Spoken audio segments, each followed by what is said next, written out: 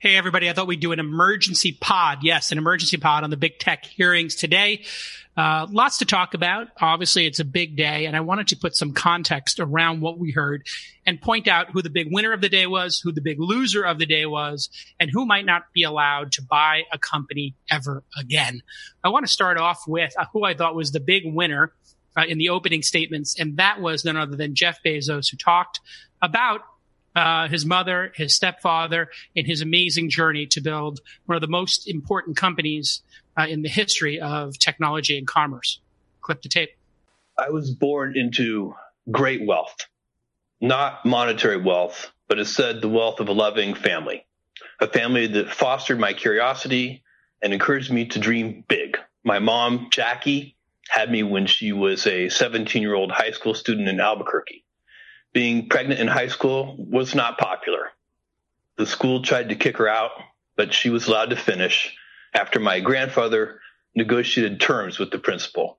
She couldn't have a locker, no extracurriculars, and couldn't walk across the stage to get her diploma. She graduated and was determined to continue her education, so she enrolled in night school, bringing me, her infant son, to class with her throughout. My dad's name is Miguel. He adopted me when I was 4. He was 16 when he came to the U.S. from Cuba by himself shortly after Castro took over. My dad didn't speak English, and he did not have an easy path. What he did have was grit and determination. He received a scholarship to college in Albuquerque, which is where he met my mom. Together with my grandparents, these hardworking, resourceful, and loving people made me who I am. I walked away from a steady job on Wall Street into a Seattle garage to found Amazon, fully understanding that it might not work. It feels like just yesterday I was driving the packages to the post office myself, dreaming that one day we might afford a forklift. Customer obsession has driven our success, and I take it as an article of faith that customers notice when you do the right thing. You earn trust slowly over time by doing hard things well, delivering on time, offering everyday low prices, making promises and keeping them, and making principled decisions, even when they are unpopular. And our approach is working. 80% of Americans have a favorable impression of Amazon overall.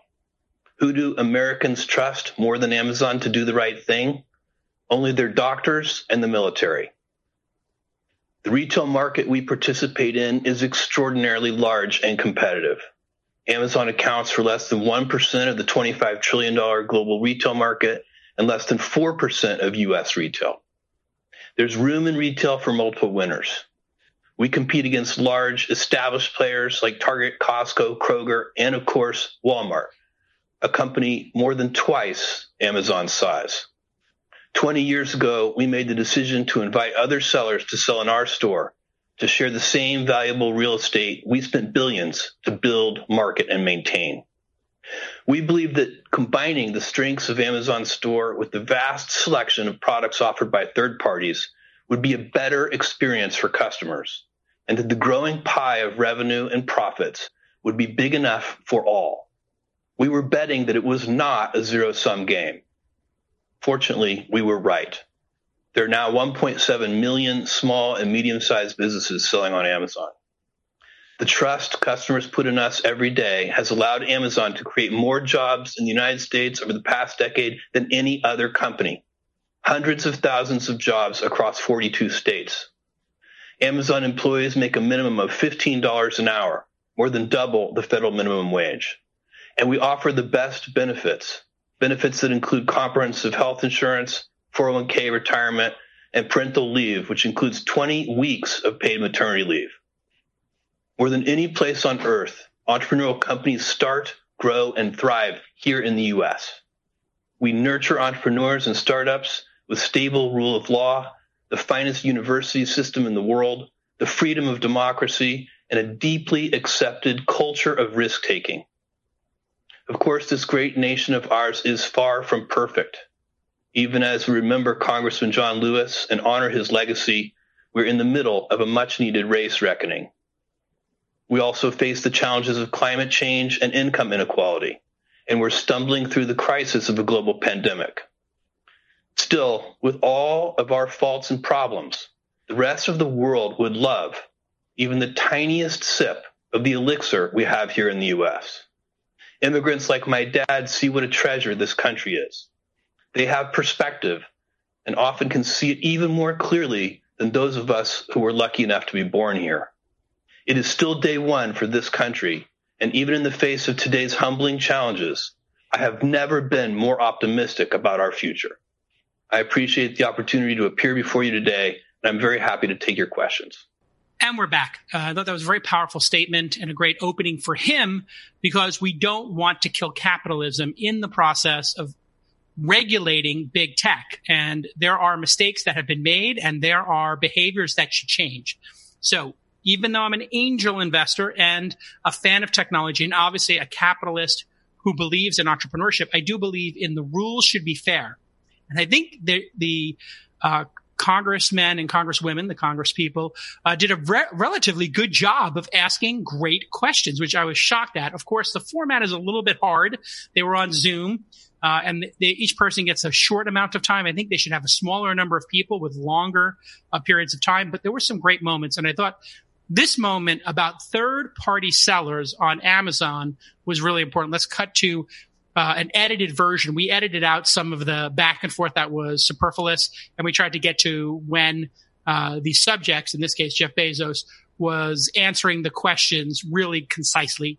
Cut to tape. Mr. Bezos, in July 2019, your employee, Nate Sutton, told me under oath in this committee that Amazon does not, quote, use any specific seller data when creating its own private brand product. So let me ask you, Mr. Bezos, does Amazon ever access and use third-party seller data when making business decisions? And just a yes or no will suffice, sir. I can't answer that question yes or no. What I can tell you is we have a policy against using seller-specific data to aid our private label business. But I can't guarantee you that that policy has never been violated. I will tell you, a former Amazon employee in third-party sales and recruitment told this committee, quote, there's a rule, but there's nobody enforcing or spot checking. They just say, don't help yourself to the data. It's a candy shop. Everyone can have access to anything they want. Let's talk about aggregate data for a minute. Your rules do allow for you to access combined data on a product when there are only one or two sellers in the marketplace, correct? Yes, aggregate data is allowed under our policies. That is correct. Okay.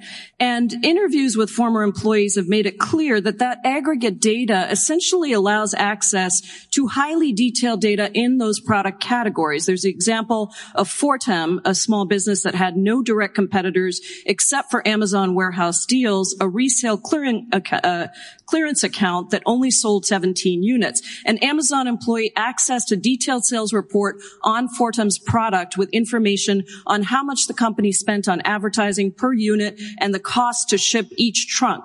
And then Amazon launched its own competing products in October 2019. That's a major loophole. And I go back to the general counsel's statement to this committee very clearly that there was no access to this data, that Amazon does not use that data for its own benefit. And I'm now hearing you say, well, you're not so sure that that's going on. And the issue that we're concerned with here is very simple. You have access to data that far exceeds the sellers on your platforms with whom you compete. You can track consumer habits, interests, even what consumers clicked on but then didn't buy.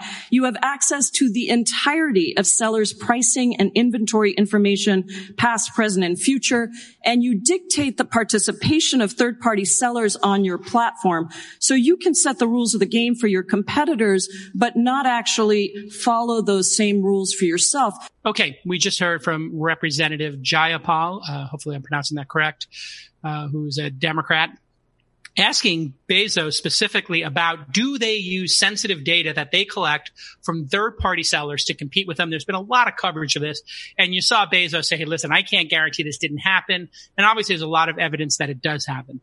I think there's a much better answer that Bezos should have given during all of this, which is to say, we wanted to create an open playing field. So we challenged ourselves at Amazon to make the best products while letting other entrepreneurs build their own products and sell and have reach on our platform. And what you're hearing today is Apple not letting people onto their platform and Google putting their results above other competitors' results, and you're alleging that they're stealing content. Well, here we have the most open platform of all. We allow over 2 million entrepreneurs to compete with us on our own platform. So would you have us turn off third-party sellers? Would that be in the best interest of those 2 million entrepreneurs? Would that be in the best interest of capitalism and having a vibrant competitive landscape for us to kick them off the platform? Now, we should not have an edge on them because they're on our platform. But if your product is so simple that we can copy it and make a better version that's cheaper, or another third-party seller can make a better version, well, isn't that the core of capitalism? So why don't we let people compete and lower prices? That would have been the perfect way to turn the tables on, these Congress people, because what are they going to say? Yeah, you should turn them off and you should have a monopoly and only sell your products on there. That would be crazy. And in all fairness, Amazon has another way they could have dealt with this, which is to say, Congresswoman, I understand your concern. Number one, as I previously stated, we allow people to compete with us on our own platform. Number two, people do not need to be on our platform. They could be in Target. They could be in Walmart. They could have half of their products, like many of them do, on their website and use our platform to just promote half of the products and not even the good ones, and just use us as branding, which is how a lot of direct-to-consumer companies actually in reality are using our platform. Would you rather stifle competition or allow competition? And that's really what the core of this is. And if you have better suggestions for me than us allowing 2 million people to sell on our platform, I am open to them. And that would have changed the entire dynamic. Amazon is the most open of all the platforms. What Amazon does with third-party sellers is the equivalent of Facebook allowing people to take the social graph and take all of their content and just in one click put it somewhere else. That's what it would be like if you could just take your whole Facebook graph and move it over to your own service or another service like Twitter, which they don't allow. Another way to look at this is Amazon is like if Apple allowed anybody to put an app store on their platform. Amazon sells their products or Amazon basic cables. If Apple wants to sell their cables or Facebook wants to make USB-C cables, anybody can make cables. Anchor, let competition drive prices down and create innovation. So Amazon won the day. They could have done a better job. They should have done better coaching for Bezos. But overall, I think he came out best. And now let's get to who came in worst. That buy off potential competitive threats violate the antitrust laws. In your own words, you purchased Instagram to neutralize a competitive threat. If this was an illegal merger at the time of the transaction, why shouldn't Instagram now be broken off into a separate company? Well, Congressman, I think the FTC had all of these documents and reviewed this and unanimously voted at the time not to challenge the acquisition. I mean, I think with hindsight, it probably looks like obvious that Instagram would have reached the scale that it has today, but at the time it was far from obvious. A lot of the competitors that they competed with in mobile sharing, including companies like Path, which were hot at the time and had great founders and entrepreneurs running them. Dave Moore and I worked closely with him. I don't even think Path exists today. It was not a guarantee that Instagram was going to succeed. The acquisition has done wildly well, largely because not just of the founders' talent, but because we invested heavily in building up the infrastructure and promoting it and working on security and working on a lot of things around this. And I think that this has been an American success story. Well, thank you. Mr. Zuckerberg, you're making my point. In closing, Mr. Chairman, I want to end where I began. Facebook, by Mr. Zuckerberg's own admission and by the documents we have from the time, Facebook saw Instagram as a threat that could potentially siphon business away from Facebook. And so rather than compete with it, Facebook bought it. This is exactly the type of anti-competitive acquisition that the antitrust laws were designed to prevent.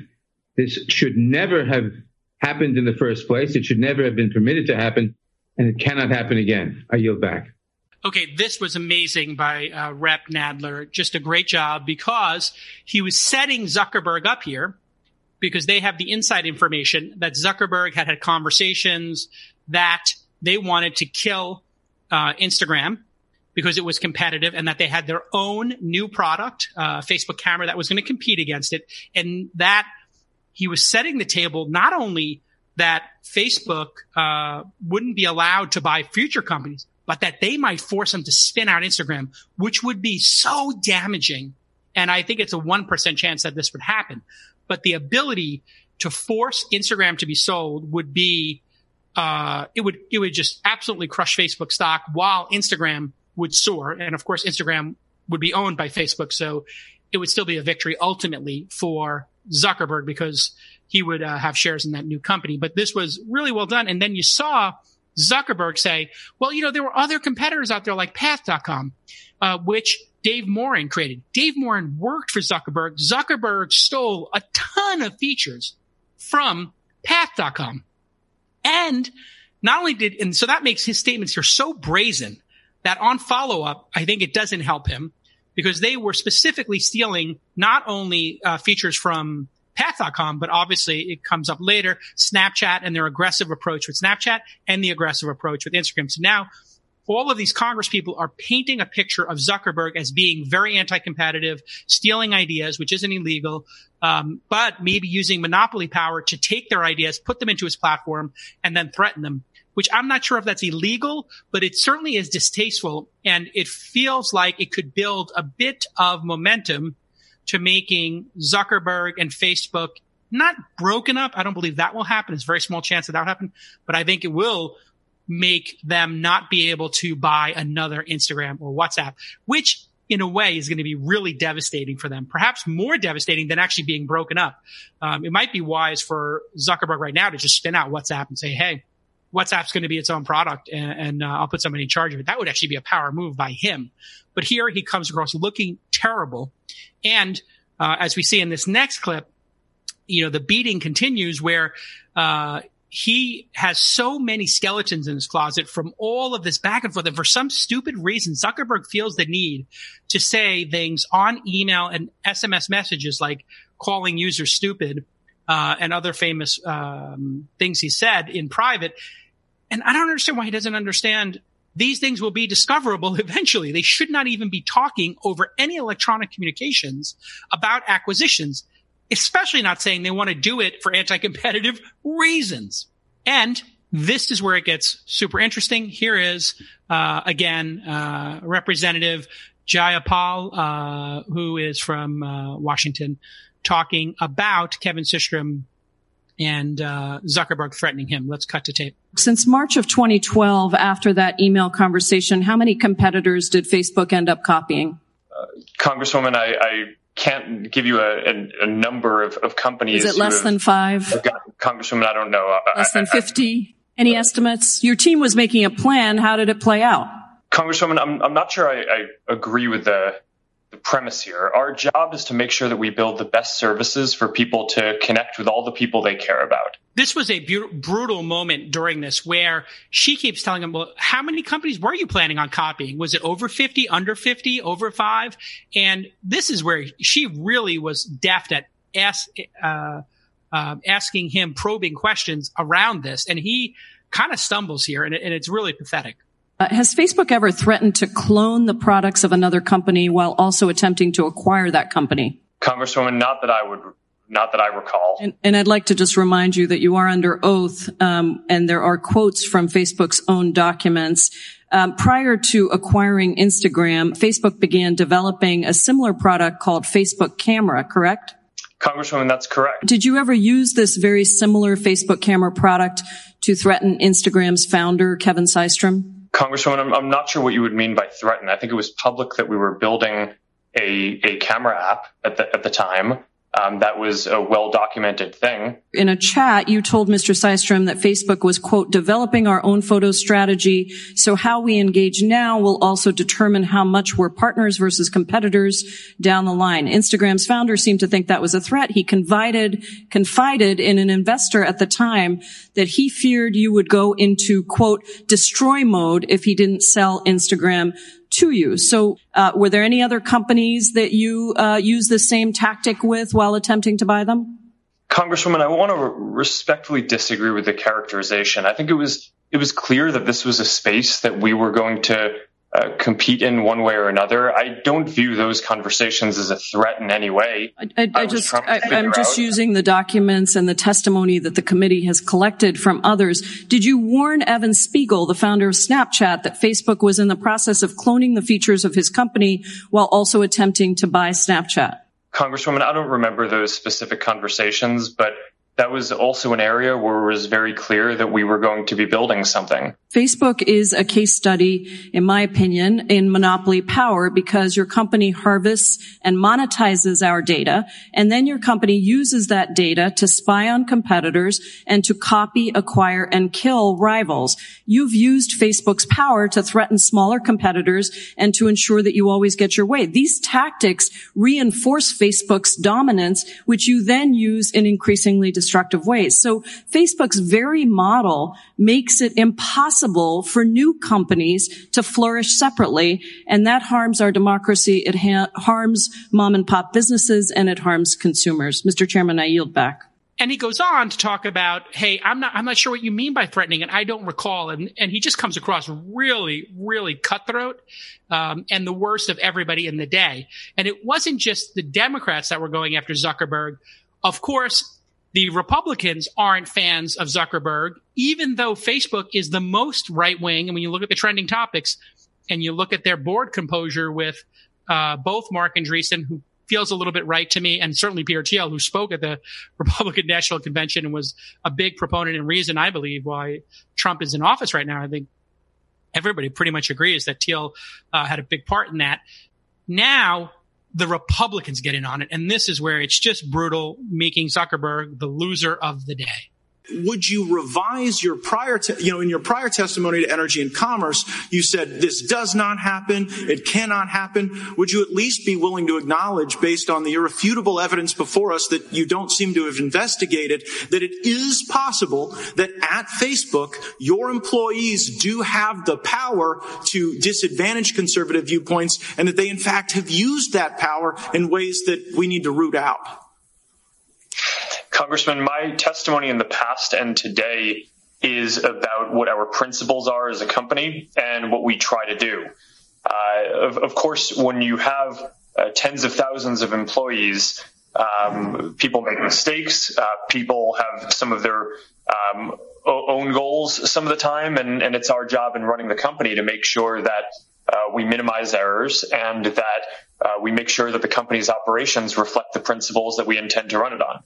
And when you fire people as a consequence of their politics, do you think that that impacts the culture and perhaps empowers some of the content moderators to also treat people worse as a consequence of their politics? Congressman, I'm not sure what you're referring to, but I'm not aware of any case where we have fired someone on behalf of their politics, and I would say that would be an inappropriate thing for us to do. Why did you fire Palmer Luckey?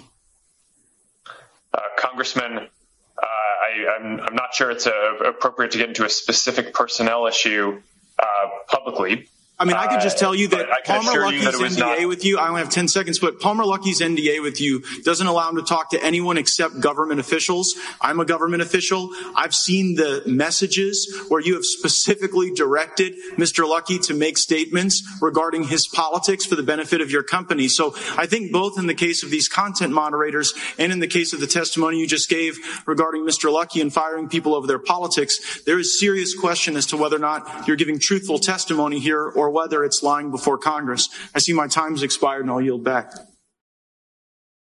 Okay, so now what Matt is talking about in the first part of this is content moderators are low-paid employees who Project Veritas, which is this right-wing hidden camera group that I think Peter Thiel actually funded, somebody can fact-check me on that, or was a fan of, they caught these people who are moderators talking about how they tip the scales to the left and to liberals or Democrats, et cetera. Now, obviously, if you have thousands of people moderating content and they're incredibly low paid, grunt workers, for lack of a better word here, of course they're going to tip the scales in one direction or the other. What Zuckerberg should say is, well, we have checks and balances on that. If somebody says something is too far to the left, we just look at their history and they would have been fired. So we would have eventually caught them. And in some cases, we have 3 people blindly look at the same objectionable content, and we'll look at is there any difference? Do all three people agree, or do 2 out of 3 people agree on this piece of content and this moderation? That would have been the right answer.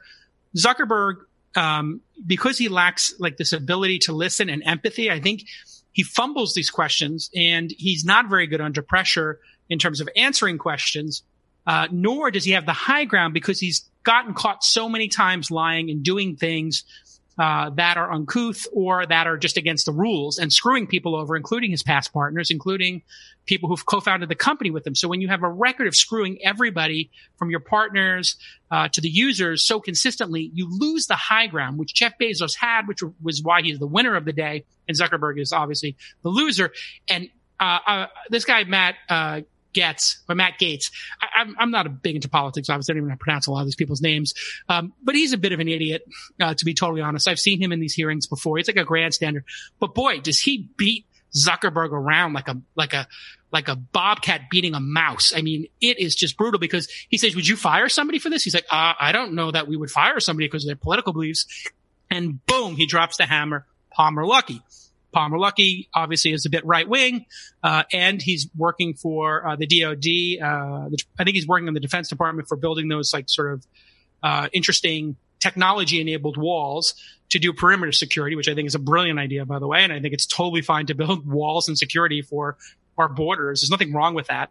There might be things wrong with how you do immigration policy, but sure, you want a secure border. I don't think anybody, disagrees with Palmer working on that. But Matt calls him out like, you could be committing perjury right now because I've seen the Palmer Luckey text and the messages or whatever it is, where Zuckerberg is obviously upset at Palmer Luckey for allegedly being on Reddit or being right wing. And this was another pummeling from both sides of the aisle for Zuckerberg, who was the worst performer today, hands down, and is at the most risk, I believe, along with Google, for having action taken against them eventually. I think Apple and Amazon did great. Facebook did horrible. And Google is somewhere in between those other parties. With that, Sundar was horrible today.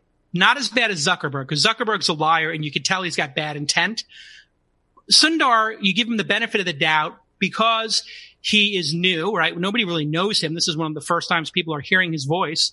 It's not Larry and Sergey. And now you know why Larry and Sergey are no longer in the CEO slot. It's specifically because they do not want to be under this grilling. They would rather just own a massive percentage of it, control the board, and they would much rather send Sundar to deal with this kind of nonsense. And Sundar did terrible. Sundar was trying to be on message about, supporting small businesses, but he was giving these canned, rehearsed answers that made him completely insincere.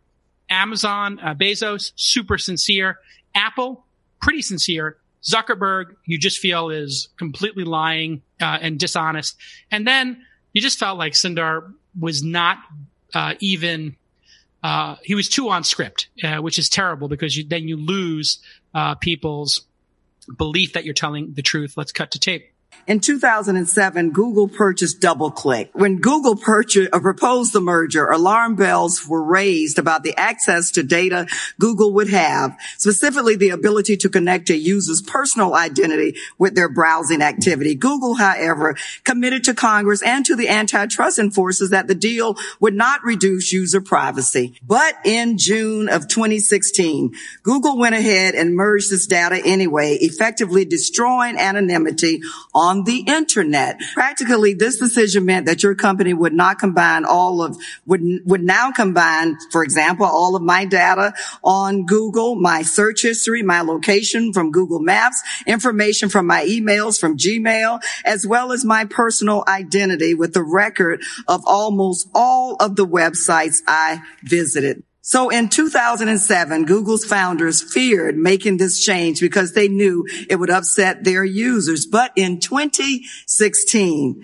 Google didn't seem to care. Mr. Pichai, isn't it true that what changed between 2007 and 2016 is that Google gained enormous market power? So while Google had to care about user privacy in 2007, it no longer had to in 2016. Would you agree that what changed was Google gained enormous market power? Congresswoman, this is an important issue. If I could explain. Well, we today make it very easy for users to be in control of their data. We have simplified their settings. They can turn ads personalization on or off. We have combined most of activity settings into 3 groupings. We remind users to go do a privacy checkup. 1 billion users have done so.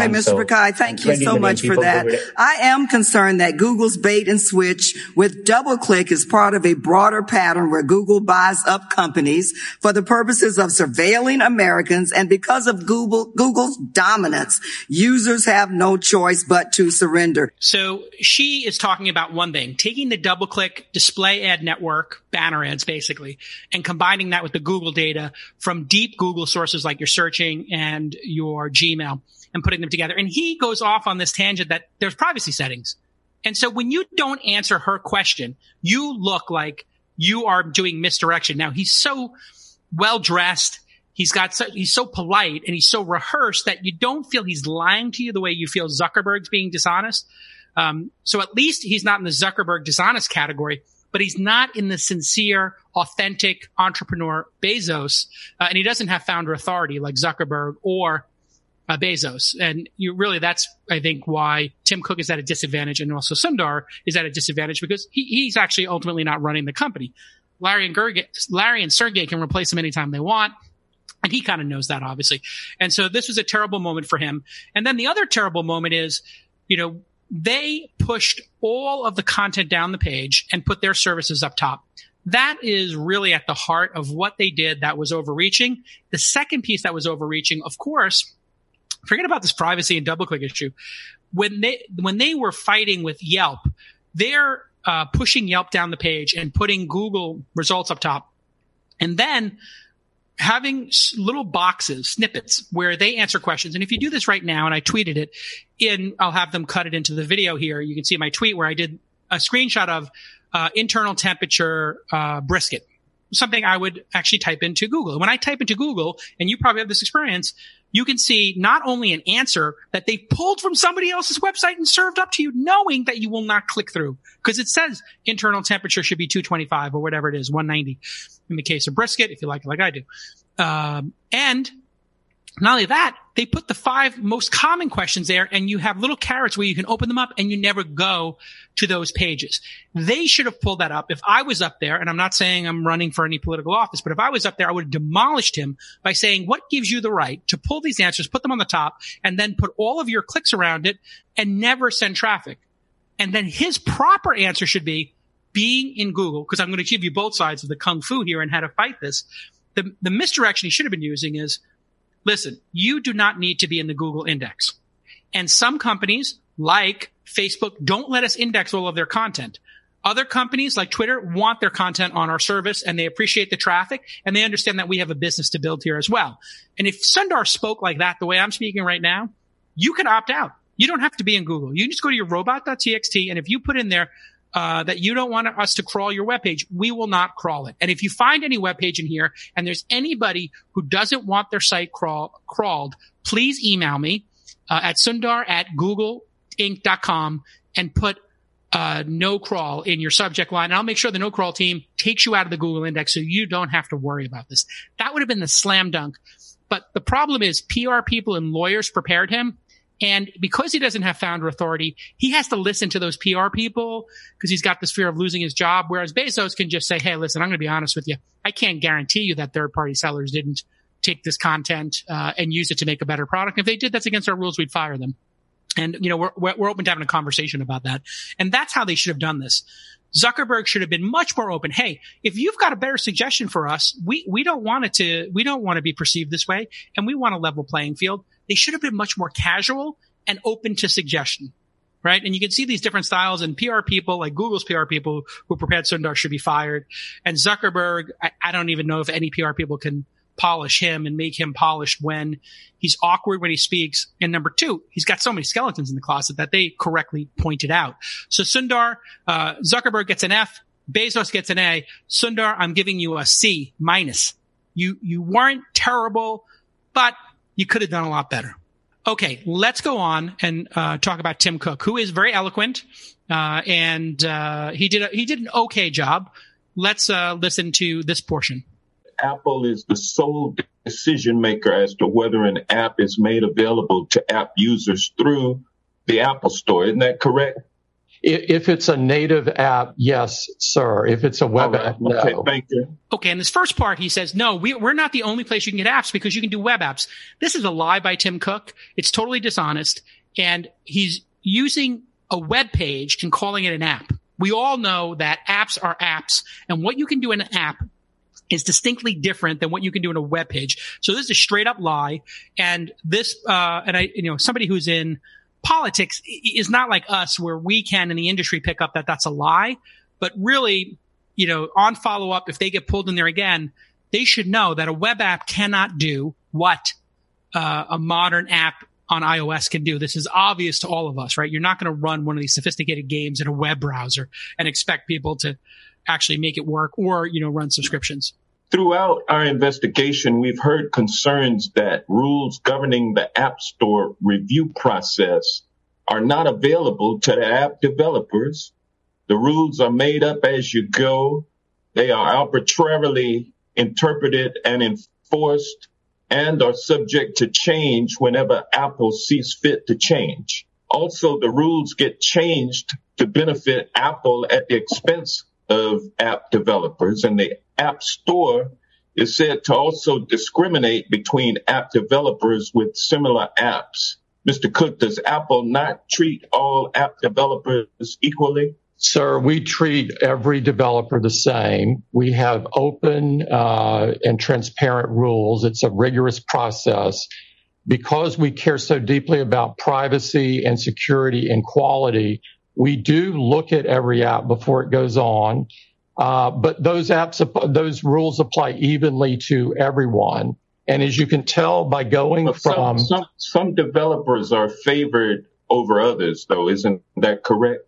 That is not correct. We do a lot of things with developers, including looking at their beta test apps, regardless of whether they're small or large. Now, the next part where he gets it wrong is, and I think Tim Cook is, somewhere between Sundar's like over-polished and maybe a little more authentic, like Bezos. He said, hey, listen, we have transparent rules for the App Store. The last descriptor anybody in our industry would give the Apple App Store as a descriptor would be transparent, and it's opaque to the level of absurdity. Like, people can't get an answer. Do you just remember hey.com? Why did nobody bring up hey.com here and say, hey, do you know that hey, and maybe I didn't see every single minute of the hearing today. I had to step out for a little bit. So maybe it did come up, but I don't think so. And they could have just said, hey, why did hey.com, not be able to get an answer? And the fact is, there is no way for you to get an answer from them. And there's a very simple solution here. And this is why I think Tim Cook really needs to think about this. The easiest solution for them is to say, we allow a developer version for your iOS device. If you get the developer version, it costs $29 a year, and you can do whatever you want with your phone. But we will not support you because we want to protect children from porn, and we want to protect your privacy, and we need to have a closed ecosystem. If you want to unlock your phone, by all means, get the developer edition, pay us $29, which is a fraction of the cost of the phone, and you will be able to have your phone hacked, your privacy compromised, and you'll be able to have your kids see things they shouldn't see on the internet, and that's your right. Or you could go buy an Android phone and have a raw version of Android and have no rules. We are the rules operating system. Just like on family TV, you might have one standard, HBO might have another, and then on the Wild West of the internet, of course, you can see any videos you want, and some of them are going to be disturbing and not meant for everybody. We want to be that safe network television kind of place. And I think that's important that we exist in the world as that choice. Now, he did lie again, or I shouldn't say lie. He was dishonest when he said, we don't have top market share in any of the categories we operate in. Okay. You may not have the number of phones when you're up against Android, which is open source. But if you look at the dollars made from the App Store, in the United States at least, and you look at the profits from phones, certainly Apple has the majority of profits from phones and smart devices. Clearly, even though they're the smaller number on units, they have a massive profit where the other phones are sold at a loss or a modest profit. And then in the App Store, everybody knows when you run an app, 60, 70, 80, even 90% of your revenue will come from iOS. and 10% will come from Android users. So they do have a leading position when it comes to the revenue. It really does depend on how you look at and you define leading position. Okay, and finally, the worst person in all of this, after Zuckerberg, is this guy Jim Jordan, who, to me, Jim Jordan is like the, parent at a baseball game, at a little league game, who like runs on the court in a meaningless game and gets in the umpire's face and yells and spits on them, and all the parents and the wife and the kids are all like looking away like, oh my God, Dad, you're so embarrassing. He just kept interrupting and yelling at people, and these other Congress people, they deserve to have their time. And he doesn't have his mask on, and he's yelling and screaming at people about conspiracy theories. And he was just a horrible human being. And I've seen him at other things with the jacket off and it's a bad look. He looks like he's just in some 1950s, like, throwback hearing, and he thinks that he's like going to do this grandstanding thing, and he's in some, movie of his own creation, but he looks like an idiot. And to yell and shout over other people when it's their time to do questioning was pathetic. Roll the tape. This is a simple question. Can you today assure Americans you will not tailor your features in any way to specifically help one candidate over other? And this, what I'm concerned about is you helping Joe Biden over President Trump. We won't do any work, to politically tilt anything one way or the other. It's against our core values. But you did it in 2016.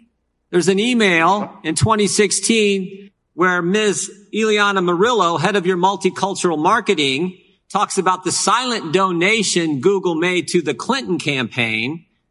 And you applauded her work. She points that out in the email. I'm just curious, if you did it in 16, I want to make, in spite of the fact you did it in 16, President Trump won. I just want to make sure you're not going to do it again in 2020. Congressman, I recall our conversation at that time, and I appreciate your concern. We didn't find any evidence of such activity. And I took the opportunity after our conversation to reinforce to the company. We realized even an appearance could be improper. So we have clearly communicated to our employees any personal political activity, while that's their right, needs to happen on their own time. The chair now recognizes the gentlelady from Pennsylvania, Ms. Scanlon. Thank you, gentlemen. I'd like to redirect your attention to antitrust law rather than fringe conspiracy theories. Mr. Bezos, our investigation... Mr. Chairman, we have the email. There is no fringe... Excuse me, it's not your time. Mr. Jordan, you do not have the time. Please be respectful of your colleague. Someone directly controls the time. Put your mask on. Put your mask on. Mr. Jordan. Mr. Raskin. Mr. Jordan. You want to talk about masks. Mr. Jordan, Ms. Scanlon. Why would the Deputy Secretary of Treasury unmask Michael Flynn's name, Mr. Raskin? And what I want to know is, when someone comes after my motives for asking questions, I get a chance to respond. The gentlelady is recognized. Thank you, Mr. Chairman. Okay. I would love to hear your feedback on this. If you got any feedback on the emergency pod we just did, thanks to producer Nick for putting these clips together. I'd love to hear your feedback. We're going to dump it into the RSS feed. We'll put it on Twitter and the other places. And if you want to talk to me anytime, thisweekinstartups.com/Slack. We got a Slack room. Join us there, and we'll talk soon. Bye-bye.